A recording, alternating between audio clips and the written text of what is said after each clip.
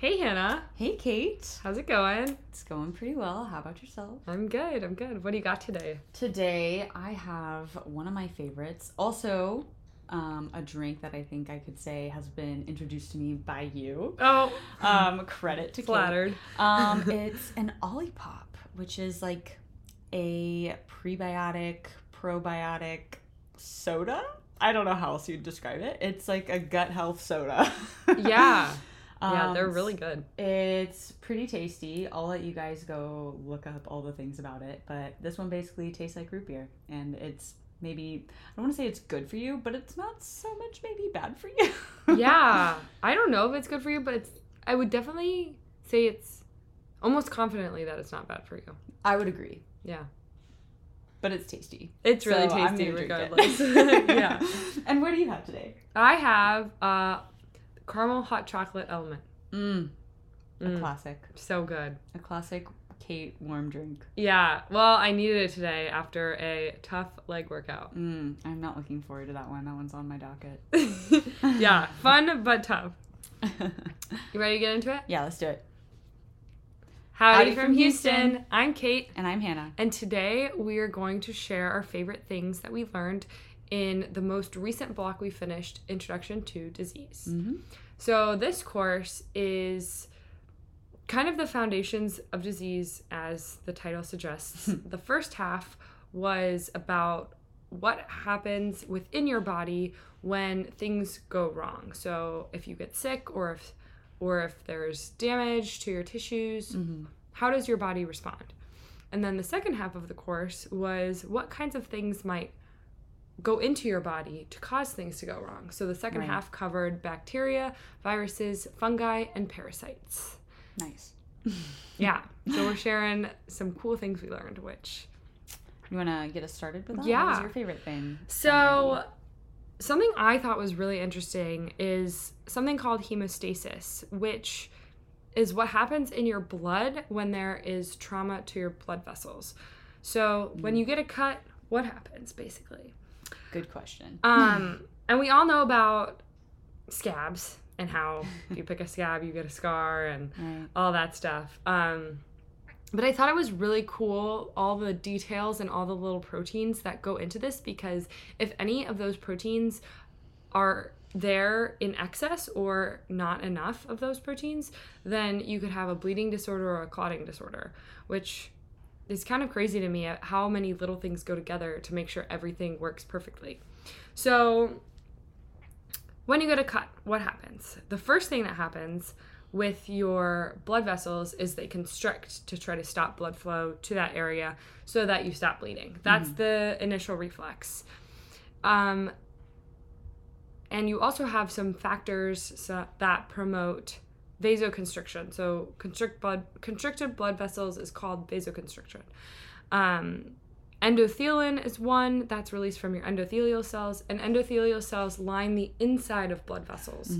So when those little blood vessels get damaged, endothelin is released, and then a couple other things are released to help promote vasoconstriction, stop blood flow. The next thing that happens is a platelet plug starts to develop. So imagine having a hole and blood is gushing through it, and then your body's like, we gotta plug the hole, we gotta stop the bleeding. So the first thing that happens is platelets start to adhere to the collagen underneath your endothelial cells. So the collagen is exposed, and that signals the body to produce a protein called von Willebrand factor. Von Willebrand factor. Von Willebrand factor. And then glycoprotein 1b binds to von Willebrand factor. So you can imagine it like it's just kind of stacking on top of each other. So you got von Willebrand factor attaching to the collagen, and then glycoprotein 1b attaching on top of that. And then on top of that, you have your platelet. So that's all happening. Nice little like layered cake. Exactly. That's all happening on the collagen. After this happens and you got all your platelets adhered to the collagen, you have platelet activation. So it's kind of interesting. They are flowing through your blood vessels nice and round so that they can flow nicely down the river of blood. But when they bind, they become flat with spiky protrusions. So how I think of it is like a foam roller that's really spiky, but not in a foam roller shape. It's like a spherical shape. And just got all these little spikes everywhere. So this releases alpha granules and thromboxane A2, which thromboxane A2 is another vasoconstrictor, so that's even more helping kinking the hose. Kinking the hose, no more blood flow. And a little side note here is aspirin targets this system. So aspirin, a lot of people will take aspirin if they have a risk of clotting, and that's because aspirin inhibits thromboxane A2, which keeps the blood vessels dilated, so they're more open, and your body is less likely to make blood clots. So if you take aspirin or know someone who takes aspirin, that's where it's acting. Nice. So then after this, so you have the platelets, they're attached, they're all activated, they're ready to go. And then next step is they aggregate. So then this is when they bind together to form the clot. So when they initially bind, it's with a protein called glycoprotein 2A/3B, and that binds on top of the platelet and so each platelet has this. And then between these glycoproteins, you have fibrinogen. There's a lot of different little names. But between these proteins, you have fibrinogen. This fibrinogen is soluble, so this can be broken apart pretty easily. Yeah. The next step later is to turn it to fibrin, though, so that it's insoluble and that your body can't break it down, and that your blood vessel and then skin and other tissue, they all have time to heal. So in this particular instance, some people have the glycoprotein 2, sorry, I misspoke earlier. It's 2B/3A. Lots of little numbers and letters. A, B, C, D, E, F, G, 1, 2, 3.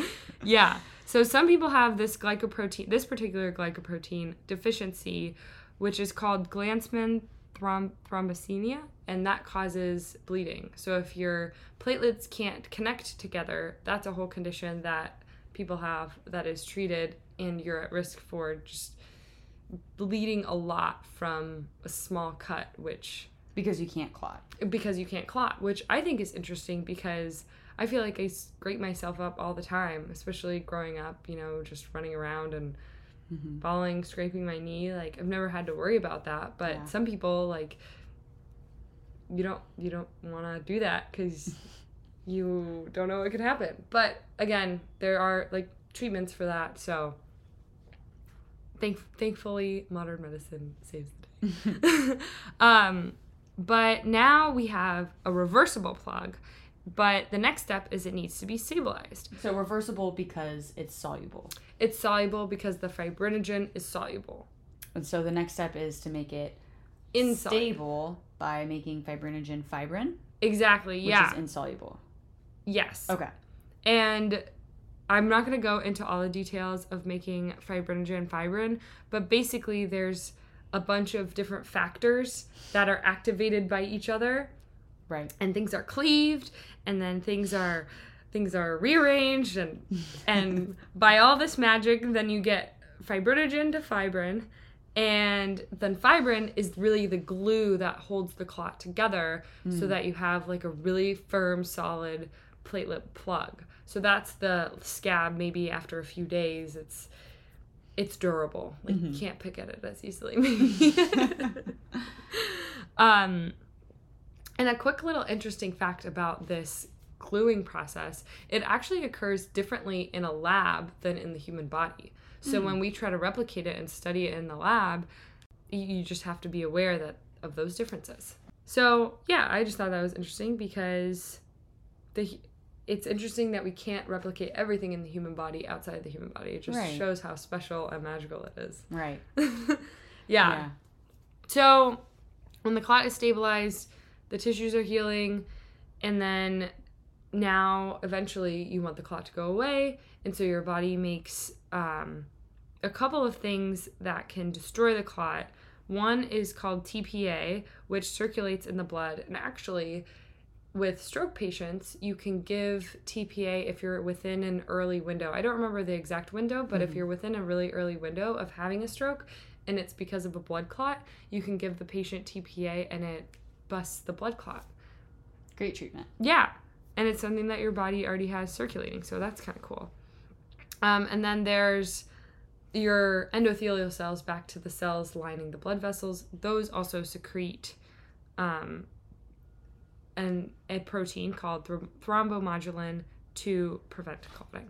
Nice. So basically, if you don't pick at your scab, it will heal on its own, and it will heal very nicely, even though sometimes it can be tempting. So with all of this, the reason I wanted to go into a little more detail is because each of these details has a way to go wrong. So, for example, back when I was talking about von Willebrand factor, well, some people have von Willebrand's disease, which means they have either a dysfunctional von Willebrand factor or not enough is made. And so... And just a reminder, von Willebrand factor is part of that layered cake. Oh, right. Thank you. Yeah, so it's part of the layered cake. You have your initial damage to the endothelial cells. Again, those are the cells lining your blood vessels. Von Willebrand factor is the one that attaches to the collagen underneath the endothelial cells to initiate the building of the cake. Right. So if people don't have enough of that or their protein is dysfunctional, then they're at an increased risk for bleeding. So that's a disease. You can also have just dysfunctional platelets, which can cause bleeding if they don't adhere right or they're not activated in the right way. And then the last one I wanted to mention, the less bleeding disorder, is when there are too few platelets in circulation, which is a disease called thrombocytopenia. So again, no platelets to make the plug to stop the bleeding. So you just don't have enough materials to make the layered cake to begin with. Exactly. Okay. Exactly. So I know that was a lot. I wanted to share because I thought it was really interesting how many different things go into it. Mm-hmm. And especially something that seems so simple from the outside. We've been getting scabs since as early as we can remember, of falling down and scraping our knee, and just like you mentioned. And it's way more of a complex process than you would believe. Yeah, exactly. So if you didn't remember all of the little details that I mentioned, that's totally fine. I more mentioned them to illustrate the complexity. Which I think you did. Yeah. So that's mine. But Hannah, what did you find most interesting? Well, mine will be slightly more brief than your description. I was definitely much more interested, I think, in the second half of the course, learning about all the bacteria and the viruses and the fungi and all the things that could enter your body and cause a problem. Specifically learning about viruses. I remember learning from, I don't know, maybe back in like high school, or just having this piece of knowledge that, oh yeah, viruses are not a living thing. They are not alive. But I didn't really understand why they weren't alive, especially considering everything that we hear about viruses being something that sounds like it's alive. You know, you hear about how it gets infected and it spreads and it moves around and it replicates, and it sounds like something like bacteria or a parasite. You know, it sounds like something that could be living. Right. But in fact, it is not. And some of the reasons why it's not alive, there are just some defining features about viruses that make them not living. So one of those things being its general composition. In general, now we can go into more detail about this, but in general, a virus is just some genetic material. So imagine like a little ball of yarn of genetic material. And that's like DNA, RNA, those kinds of things. And it's surrounded by a coat, a protein coat. So it's a little ball of yarn in a little protein bag. That's what a virus is. And that is very different from what is required to be considered a living thing. So that would be like bacteria or a single-celled organism of some sort. So the function that a virus carries out does not meet the same requirements of living thing. So it doesn't have the ability to produce its own energy. It can't maintain homeostasis. And it can't, one of the big ones is it can't replicate without a host cell. So it needs a living thing to continue to spread and wreak havoc. It can't do it by itself. And this is different than a cell needing outside factors to stay alive, like oxygen or glucose or something like that. A virus needs an entire other living organism to replicate. Right. If that makes sense. Mm-hmm. So that was helpful to actually learn, like, why is the virus not alive? Mm-hmm. Which means it can't die. Exactly. Yeah. So that was like the next dilemma was, okay, well, if a virus is never alive, how do you quote unquote kill it? Yeah. How do you treat viruses or viral infections? Because it's going to be very different from treating bacteria or fungi or something like that, because as living organisms, we have, I think, an understanding of what death is, and if you're treating something that's living, there are all these similarities of, okay, well, if it kills this bacteria, or this treatment would kill this bacteria, this treatment would probably also kill this fungi, this treatment would also probably kill this thing, because they're all living. You're just cutting out the requirements or the necessary functions to live. Right. But a virus doesn't have those necessary functions. It doesn't have those processes or those organelles or whatever it is. It doesn't have that to target to kill it. So how do you kill it? Right. Yeah. So one of the treatments for some types of viruses is called acyclovir.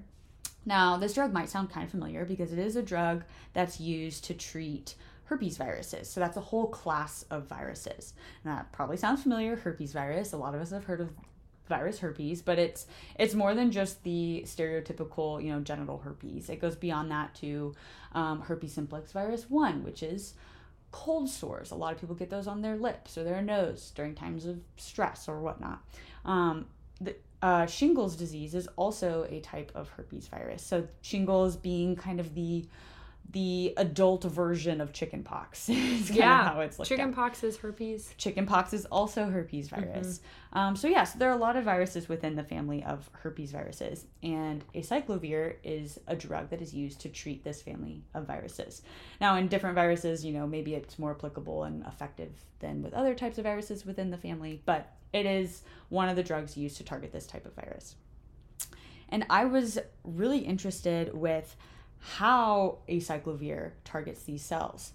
Because again, going back to how do you kill a virus if it's not alive? So the way that viruses proliferate, which I don't even know if that would be the right word, because replicate, I guess. Yeah. The way that they spread from cell to cell, a big part of it has to do with replication of their genetic material. So the way to kill a virus is to stop that process. So you got to stop the replication of DNA or stop the process of the RNA, all of that. So targeting the genetic material. So acyclovir enters a cell, and when it enters the cell, it is in its inactive form, meaning it's not effective. It just enters a cell, it can't do anything. But when it's in a cell that has thymidine kinase, which is a type of protein, thymidine kinase can activate acyclovir so that it can be effective in stopping DNA polymerase, which is the part of the replication of DNA. So acyclovir enters a cell, can't do anything, it's inactive. Thymidine kinase comes along, turns on the acyclovir, and now acyclovir can do its job and stop replication of DNA in that cell. But the really cool thing is thymidine kinase is a protein that's only produced by infected cells. So thymidine kinase is not present in healthy cells, meaning acyclovir could enter a healthy cell, a perfectly normal cell without a virus in it. And like I said, it's inactive when it enters the cell. And since there's no thymidine kinase there, because there's no virus there, it's never going to turn on. So it's not going to cause any damage to the cell. It's not going to stop the healthy DNA polymerase that's there. It's not going to cause any damage. So it's really only killing these virally infected cells, which is why it's a pretty safe, low-risk drug to administer. So I guess like in a scenario where a patient might be at risk for like a herpes virus or something that acyclovir could help treat. It's a low risk thing to give to the patient. Like nothing, it's not necessarily that something bad would happen if they don't have the herpes virus and acyclovir is administered, if that makes sense. Yeah, I think that's really cool too, because it's, especially thinking about a lot of new research, like this is where my mind first goes. Thinking about a lot of new research for cancer therapies, they're trying to target specifically cancer cells, and that is really hard with all the millions or I don't know, lots of different types of cancers out there. I don't know if there's millions, but definitely a lot. But to have something that's so definitive of, oh, thymidine kinase only exists in the virally infected cells, so why not just have a drug that targets that specific protein? And the protein turns that drug on, and there you go. Right. Virus and that's, done. I think, like a key part in a lot of research surrounding whether it's cancer or other types of viruses is not, before you can even figure out how to treat whatever the pathogen is, you got to start with just the basics of like, well, what's unique about this pathogen? What's unique about this problem? Right. So what's unique about herpes simplex virus or herpes viruses? It's thymidine kinase. Yeah, exactly. Yeah. Very interesting. I thought it was super, super cool to learn about that. Especially since, like I said, you know, herpes virus is something that is well known relatively well known, you know, so I think a lot of people have heard of the drug acyclovir. Like that was something that popped up for me. I mean, I've definitely heard of that as like a drug for cold sores and being like, oh, interesting, so that's how it operates. Very cool. Like I love the mechanistic side of all of the medicine that we've been learning. Yeah, me too. It's very interesting, and especially something like this, it's very interesting. Yeah. So ID was definitely a cool course. It was a long course. It was 8 weeks? 8 weeks, 9 weeks, something like that. Yeah, something like that. It was long. Yeah, it was very long, but we learned a lot, and thankful to be moving forward. Yeah. Looking to cardiovascular coming up next. Yep. All right. Thanks for listening. Catch you next time.